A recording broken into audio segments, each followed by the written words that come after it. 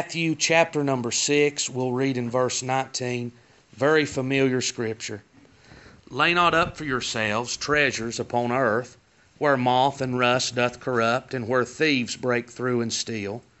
But lay up for yourselves treasures in heaven, where neither moth nor rust doth corrupt, and where thieves do not break through nor steal. For where your treasure is, there will your heart be also. The light of the body is the eye. If therefore thine eye be single, thy whole body shall be full of light. But if thine eye be evil, thy whole body shall be full of darkness. If therefore the light that is in thee be darkness, how great is that darkness? So that's all we'll read. And here we're in the middle of Jesus' Sermon on the Mount, his first real public discourse that we have record of. And the Lord here is, you got to remember, for thousands of years they've been under the Moses, the ceremonial law system. And by this time here, and you can see it through all of the Gospels, over and over again, the people have taken the law and they've taken the ceremonies, they've made it carnal, they've made it fleshly works, it's going through the motions, and they've lost the heart of the matter. They've lost the heart of the message that the law would give. And the Lord, all through this, chapter 5, 6, and 7, He's taking the law and legalism and ceremonies, and He's setting it back in its right place, back to the heart, back to the spiritual need of man. So He starts here in chapter 6, in the first few verses. He talks about alms, and then prayer. Then in verse 16, we talk about the fasting. So three religious services that was done that were thought very highly of by the Jewish religion and the Jewish faith. And so you can see, if you look in Luke, at where the Pharisee was praying. He says, I fast twice in the week. I pay tithes of all that I possess. They were works that men trusted in. But the Lord says here, when you give your alms, so that's to pay tithes, don't be as the hypocrites. And you'll see that language all three times. As He speaks about alms, as He speaks about prayer, as He speaks about fasting, you've got hypocrites that are there. And I realize that word, that's a hard word to hear in our day, but really what the word means is to be an actor under a part. You know, you watch a good actor in a movie or a TV show, and you love that character that they're playing. They are so good that you believe that that's them, but that's really not who they are. They're there playing that part. They're somebody that's totally different in reality. Well, that's what a hypocrite is. It's somebody that's an actor, somebody that's putting on a show. And that's what religion is. Religion is always a show. And so He says, be not like the hypocrites. What do? Well, when they're paying their tithes, they sound a trumpet. They want everybody to see what they're giving. They want everybody to see how much that they give. And when they pray standing in the synagogues in front of everybody for everybody to see. They pray loud so everybody can hear what they pray. They pray on the street corners where everybody's going to pass by them and see them. And when they fast, they disfigure their faces. They want you to see just how hard that they're fasting. They want you to see just what they're putting themselves through. And in all three cases, what they're concerned about is what man thinks about them. They're looking for the attention of, in verse number 2, they're giving alms that they may have glory of men. In verse number 5, they're praying that they may be seen of men. In verse number 16, that they may appear unto men to fast. So all of their religious service is wrapped up in this. It's wrapped up in what people see about them. They want you to know what they're doing. They're concerned about the opinion and the thought of man, but the heart is completely out of the service. So in Isaiah, this is not something that's rare. This happens today. It happened in Jesus' day. In Isaiah's day, the people draw near me with their mouth, but their heart is far from me. They're going through a motion. They're going through a ceremony. They're going through a ritual. But as far as the heart truly being right with God, their heart is not in the service. When they get down to pray unto God, and we know that man ought to pray. How oft should man pray? By the New Testament, man should pray without ceasing. If we follow Daniel's example, in Daniel, he prayed 3 times a day, in the morning, at lunch, and at night time. So man ought to always be in prayer and in communication with God. And there's nothing wrong with prayer. Don't think that I'm saying that in the least bit. I believe man ought to always be in prayer. It's a key part of the Christian faith that man bring himself down and communicate with Almighty God as He's given us the ability to. But these folks, as they get down to pray, they're praying that you might hear them. They're not worried about what God thinks. They're not worried about getting through to God. They're not worrying about God hearing them. They just want you to know what they're praying. When they're going to give their alms. And giving tithes is commanded, Old Testament and New Testament. But when they're giving their tithes, they're not giving it to the service of God. They're giving it that man might stand in awe and in wonder of them. At how much and how that they get it down. The guys, Jesus says in Matthew 24, they pay tithes of anise and cumin. They even get down to their little herb gardens with their little scales, and they weigh out 10% of everything. But the reason they're doing that is not because they have a heart and a love to God. They're doing that for the attention and the admiration of man. Yeah. And as they fast, they are openly disfiguring their faces. So you can see, well, I want you to look at how much they're suffering for the glory of God. But Jesus says that every bit of that is hypocrites. That is actors. So how does Jesus tell us when we give our alms? Let not your left hand know what your right hand doeth. Now I realize that's just a phrase. That's just a saying that you would use. But Jesus is saying, I want it to be so hidden and covered up that you're not even letting your left hand know what your right hand's doing. What does He say to do when we pray? To go into our closet and shut the door. Now that's not saying I have to go in a closet and shut the door, but He's saying to do that in secret. Not seeking or thinking about what man's going to think. Not doing it so somebody can see us. And when we fast, we should wash our face and do our very best to appear not to. So Jesus is saying these things should be done secretly.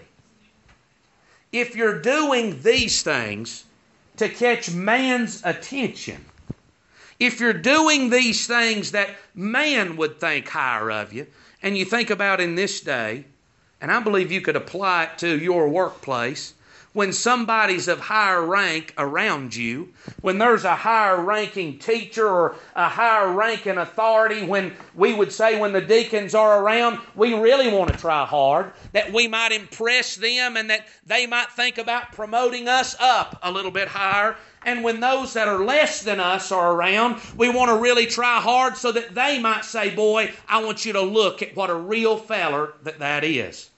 Jesus says, do not seek the glory of man. But as you do these things, do them in secret. Do them hidden. Why should we do that? Because in verse number 4, the Father Himself shall reward thee openly. In verse number 6, the Father which seeth in secret shall reward thee openly. In verse number 18, the Father which seeth in secret shall reward thee openly. So these hypocrites, Jesus says they do it for men and they have their reward. What is their reward? I believe they've got exactly what they want. They've got man's attention. Man is admiring them. Man is talking about how good they are. Man is looking up to them and thinking that they're high and they're righteous. but with God they've gotten nowhere.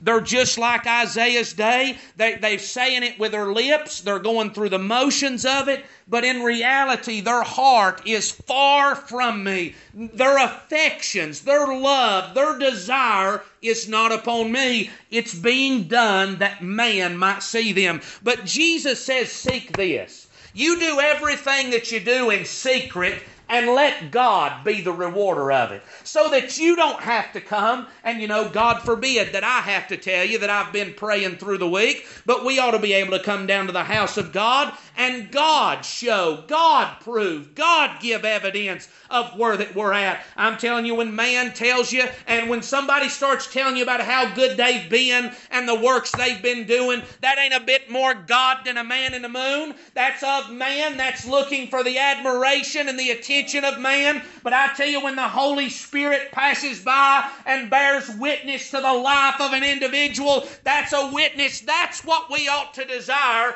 is that God would reward us and do that openly. This is not me. This is not the individual that's doing the rewarding. They're seeking to keep everything hidden. We don't want anybody to know what we're doing for God. That's what the Scripture says. We don't want anybody to know how long we've been digging in the Word of God. We don't want anybody to know how much we pray. We don't want folks to know. Well, what do you mean why else would you do that? But to have men look to you. That's the way man thinks. That's the way the Pharisees thought. Prayer was all about man seeing them.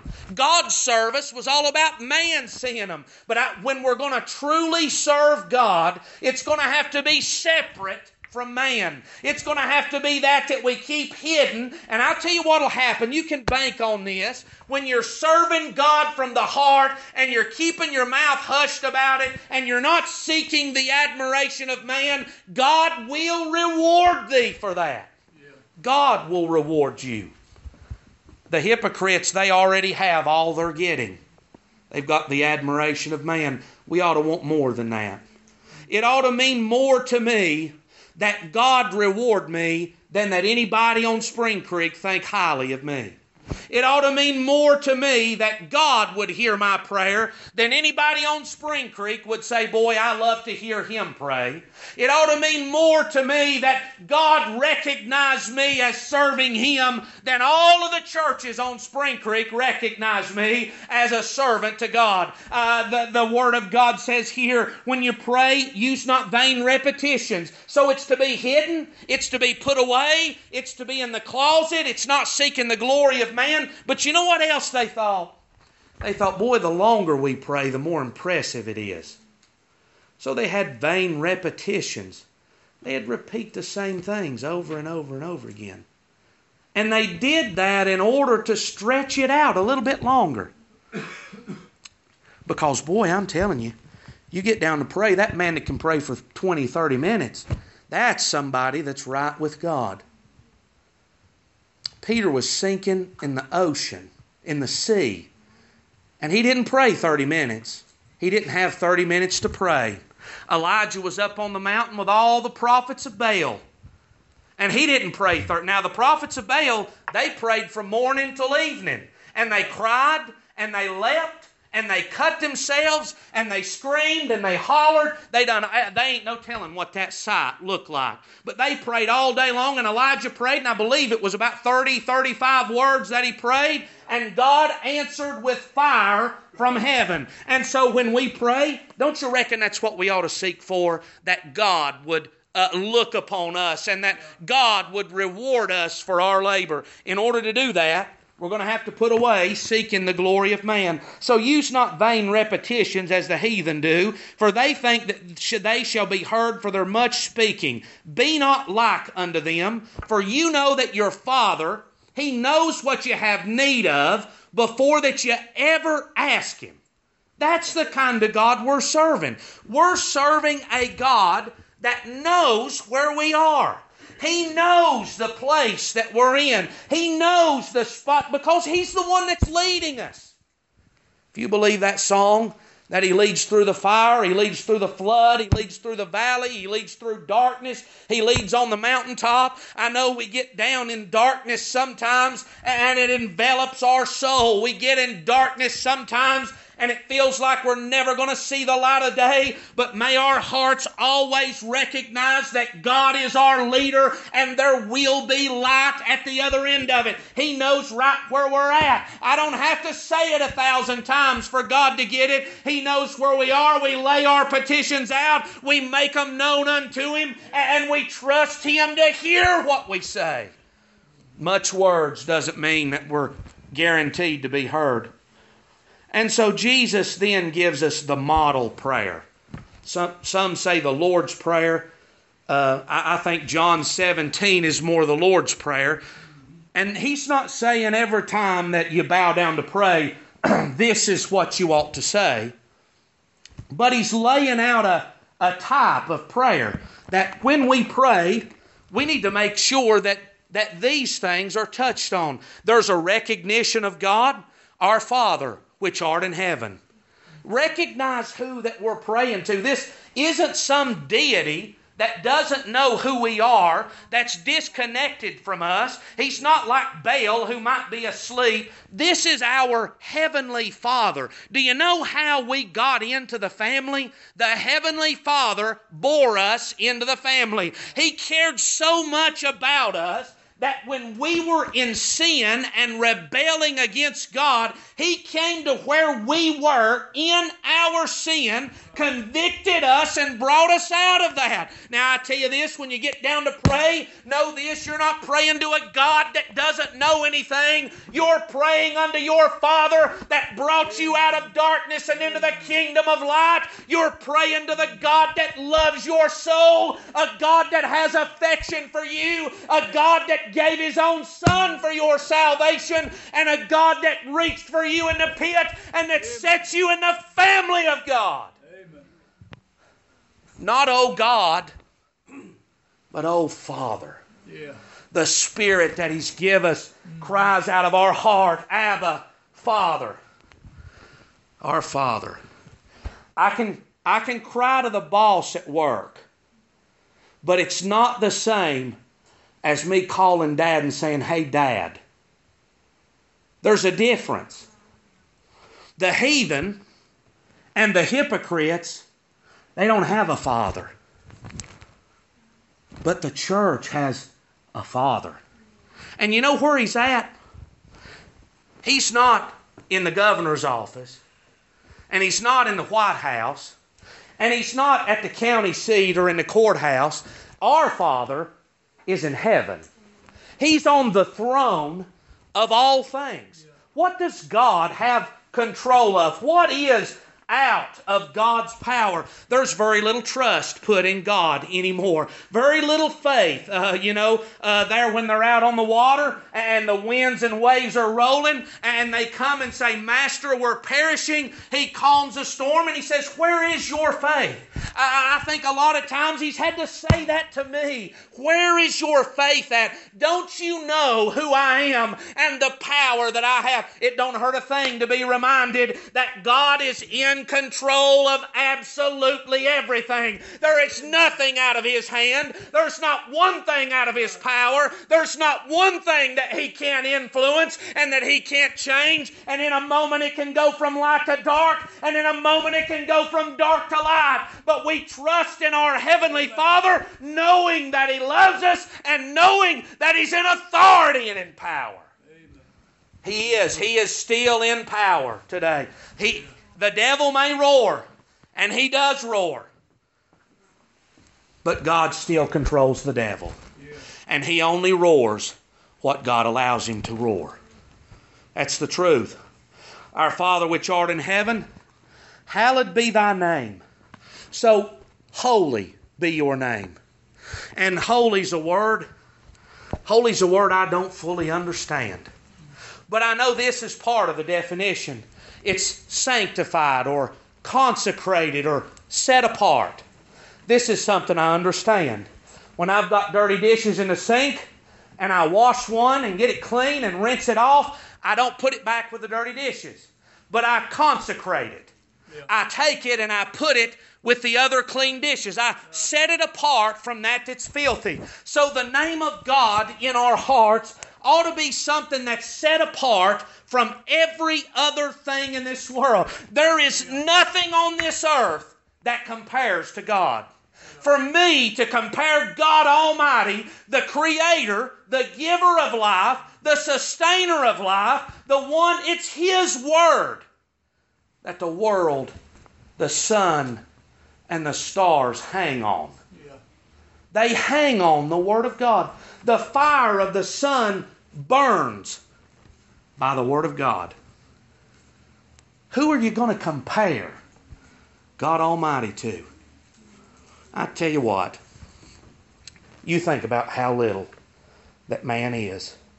You put man in a cage with 1,000-pound grizzly and he'll beg for mercy. And he'll run in fear. What's a 1,000-pound grizzly to God Almighty? A lot of times we've got God down here. He's down here and can't do nothing. He can't help me. This situation is too much for God. I'm afraid the devil's lied to us. There is no situation that's too great for our God. And when we pray to Him, His name ought to be set apart and sanctified in our minds as the supreme authority over all things. So, Thy kingdom come. Kingdom, the word, if you look it up, it means the rule. The kingdom of David was the land and the people that David ruled over. So what are we praying for here? Lord, let your rule and authority be over me. That God's rule and God's... Because we're fighting this battle every day. We're fighting this battle in the flesh and in the carnal mind and the spirit. They're battling every day. And you know what I've got to pray for? God, would you give me more grace? And I say this often, would you constrain me more? Keep me from falling. Keep me from going astray. Keep me from sin. Keep me from rebellion. Would your rule and reign come and take over more of this man that I might be more like Thee? Nothing wrong with praying that. Thy will be done in earth as it is in heaven. So earth, I'm going to tell you this. Until He comes back, His will won't be done on the corporate earth ever like it is in heaven. But you know what I think the prayer's for? This earthly man. That as God in heaven can command and everything is in perfect obedience to Him, that me as I live and move in this wretched, vile body, that the will of God could be done in me just like it is in heaven. And you know, sometimes that's a hard prayer to pray. Because sometimes the will of God is not what I want to have. Maybe that's a hard saying. But the Lord Jesus said in the garden, He said, Lord, if there be some other way, let this cup pass from me. If there's any other way, don't make me go through this. Nevertheless, not my will, not what I want, but what you want be done. There was a submission in the Garden of Eden, or in the Garden of Gethsemane, by the Lord Jesus to the will of God. He said, I don't want to suffer this. I don't want to be mocked like this. I don't want to be stripped naked like I'm going to be. I don't want to endure the pain of the beatings and the sufferings. I don't want to hang on the cross in front of the world. I don't want to endure this. Nevertheless, not what I want. God, you take what I want away, and God, help me to do your will. Amen. That ought to be our prayer as well. Help me to bring this wicked and this prideful and this rebellious carnal man to the will of God that's in heaven. Give us this day our daily bread. I believe there's two parts to this. I believe the obvious, the natural sustenance. In this day, it was a whole lot different than our day, especially for Christians. There were there were many that wouldn't sell Christians anything. They wouldn't sell them food.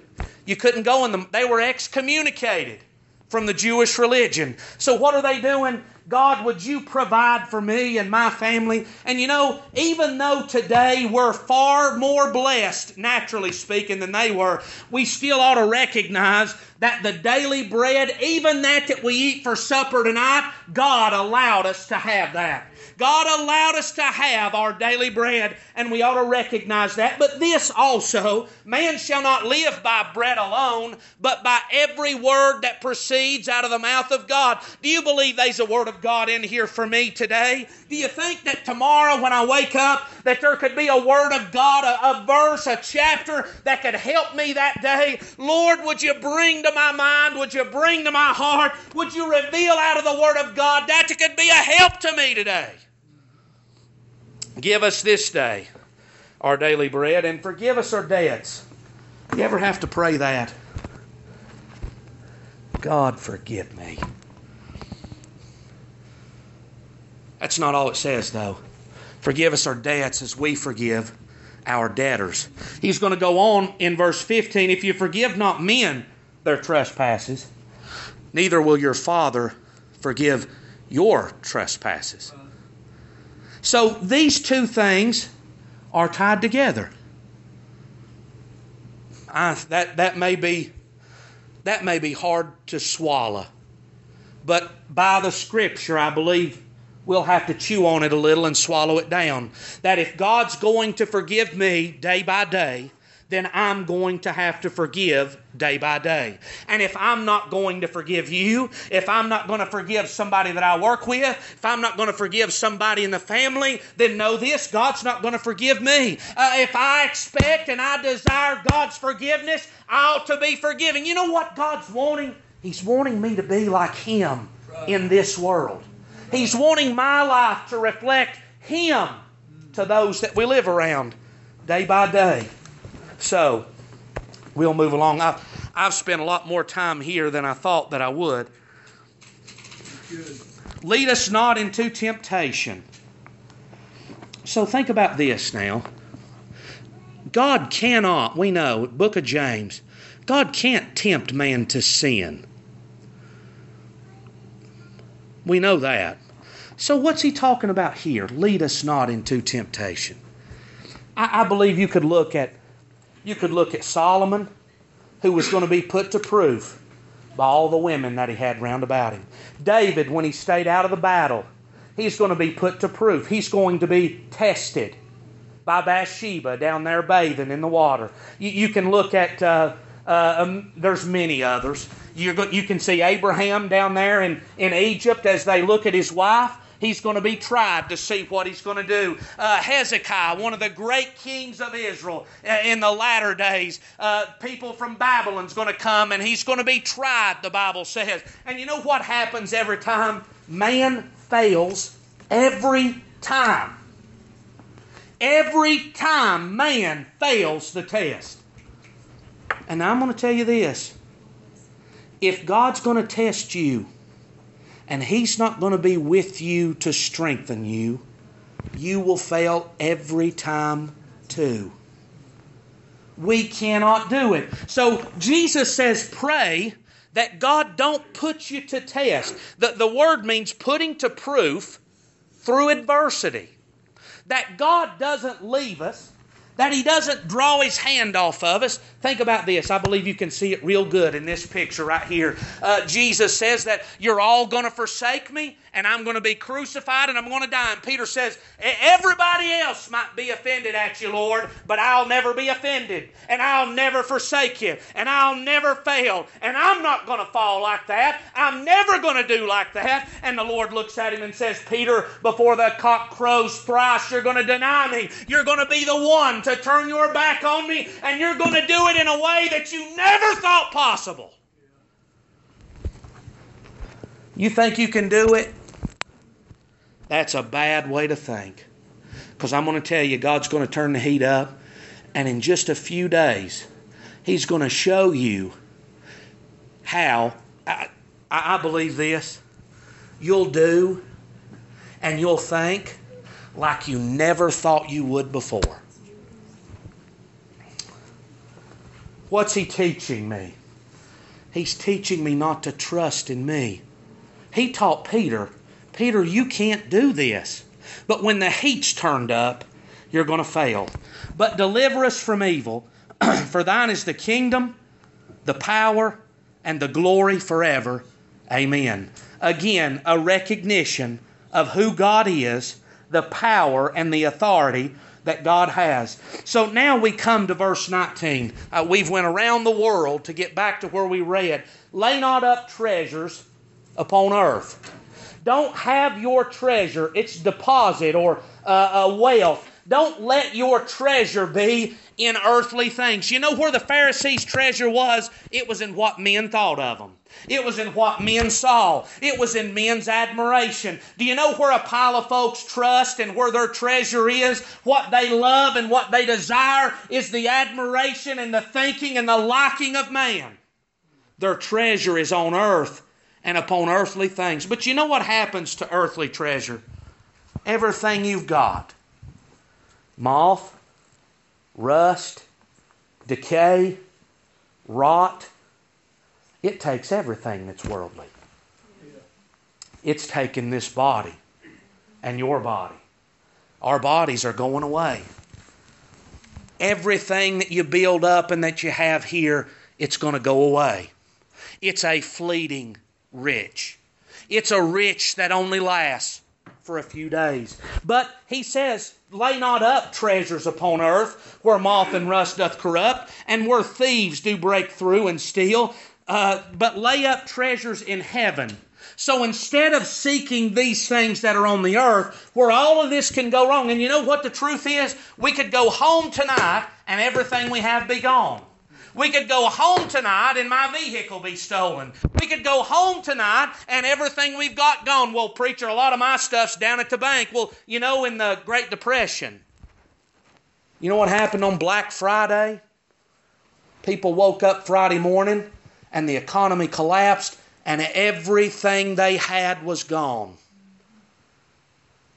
And if that's where all my hope and trust is in what you think of me, or it's in what I have in this world, it can easily be gone in a moment, in the twinkling of an eye. It could be taken from me in an instant. And if not while I live here, when you bury me in the grave, I'm going to be just like Paul said, I came into this world naked, and I'm going to leave this world naked. Nothing that I've earned or attained in this world is going to go with me. Nothing that I've got in this world is going to benefit me. Nothing in this world is going to be any good to me when I leave this world.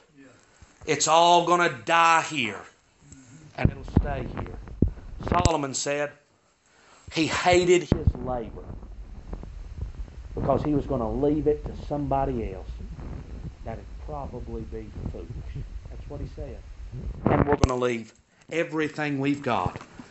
So lay up treasures in heaven, where neither moth nor rust doth corrupt, and where thieves do not break through nor steal. So you think about now the heavenly riches, and I think salvation, that is the heavenly riches. When God saves a man, you know there's no moss or rust or canker that can get to that salvation. Though this body decays, that salvation doesn't decay. And though I'm wicked, my salvation doesn't change. And though the world may go away from God, and though the world may rebel against God, they don't take anything from Him. And though the devil may roar, he can do nothing against God.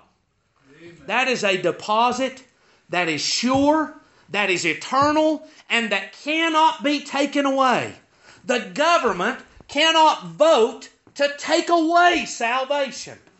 The church cannot vote to take away salvation. You know what they did in this day? The Sanhedrin court, the rulers of the church, they voted to excommunicate these people. Paul was excommunicated by the Jews. But you know what Paul was when he was cut off? He was the same saved man. He was the same apostle. They could not rob him of the glory that God had given him in this world. They took everything else. They took his head off, but they didn't change what he was. They could not take the heavenly treasure. But I think we're seeing more than just that here. As we labor, as we work in this world, let our treasure, and let's just say it like this, what we value. Let what we value not be earthly. Don't value earthly things, whether it be earthly good, earthly pleasures, man's opinion. That's what the Pharisees valued the most, is what man thought of them and what their reputation was among men. I tell you, it'd be better for me if my reputation was wiped all over Spring Creek and down in the middle of the road and run over by a trash truck than it would for me to forsake and to hurt the very name of God Almighty in this world. No, I ought to be willing, as Paul said. Paul said, I was a Jew, I was a Hebrew of Hebrews, I was a Benjamite, I was circumcised the seventh day, I was blameless according to the law. What did Paul count every bit of that as? All of his works and all of his goodness and all of the accolades that man looked up for. Paul said, I count it all but dung that I might have Christ. It's worthless, it's refuge, it's trash, it's garbage, that Christ might dwell in me richly. Paul was willing that his reputation be tarnished among men, that God be glorified. The Pharisees, they were not willing that their reputation be tarnished. They said, no, we're going to do our own thing, and we love the praise of men more than the praise of God. Their treasure, what they valued, it was all here on this earth. And do you know what that meant? That's where their heart was. Because they valued worldly things, their heart was in the world. I hope we can see this. But when they prayed, they did not value God hearing them. They valued man hearing them. Their heart was in the world. When they fasted, they did not fast to try to draw near to God and bring about a soberness of mind and heart that they might pray. They fasted that man might see. And because of that, because their treasure was there, that's where their heart was also. That's all that they thought about.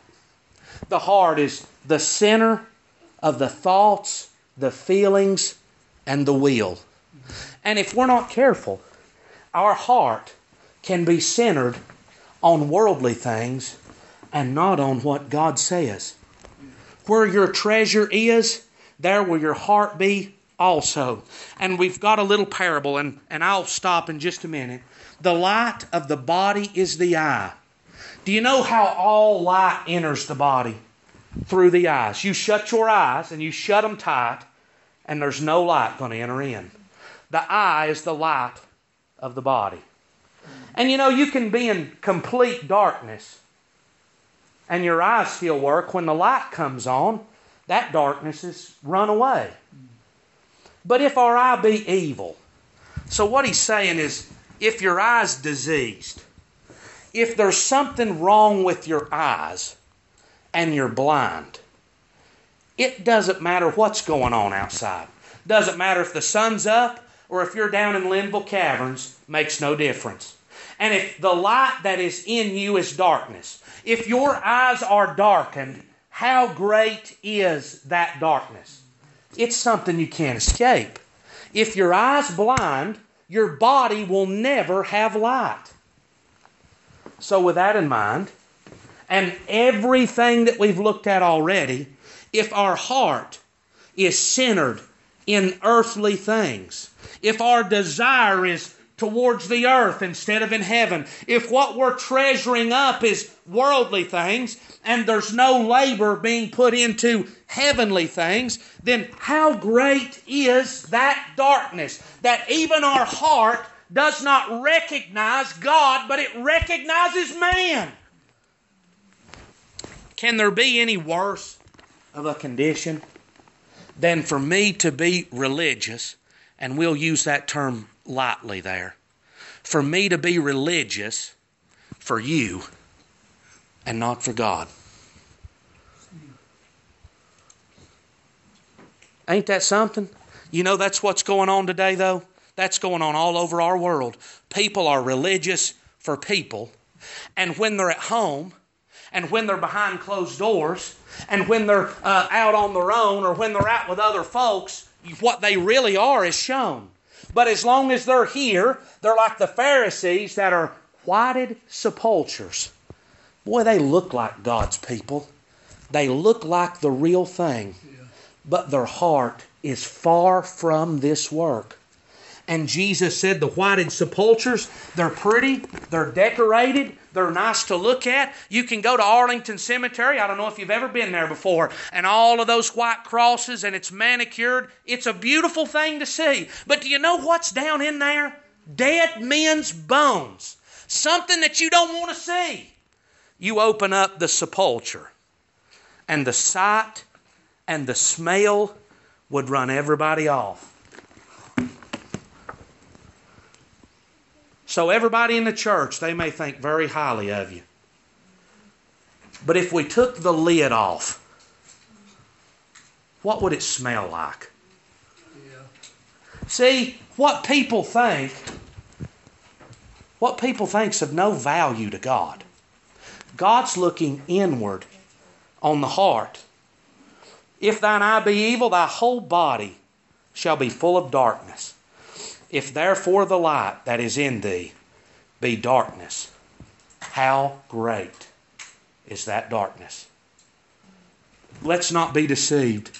Let's not think now that I need to put on a good appearance for man and be something else somewhere else. I'm telling you, that does not benefit you in the least.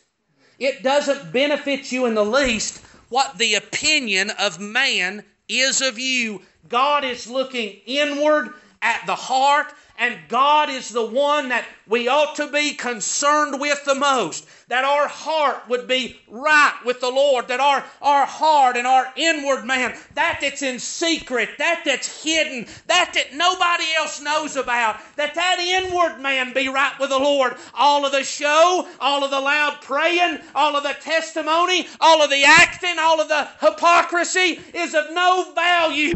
God desires truth in the inward parts. May God help us to be true in the inward part. Because if our eye's evil, our whole body is full of darkness. If our heart is aimed in the wrong direction, everything in our life is affected by that. If my heart is in the wrong spot, my prayer's affected by that. If my heart is in the wrong spot, even my tithes are affected by that. Preacher, I pay my tithes, and I pray, and I fast, and try to seek God, and I try to read the Word of God, I try to go to church, I try to do all these things. Well, friends, that's well and good. But when you get down to the heart of it, why is that? That's where God's looking. That's all that's on our heart.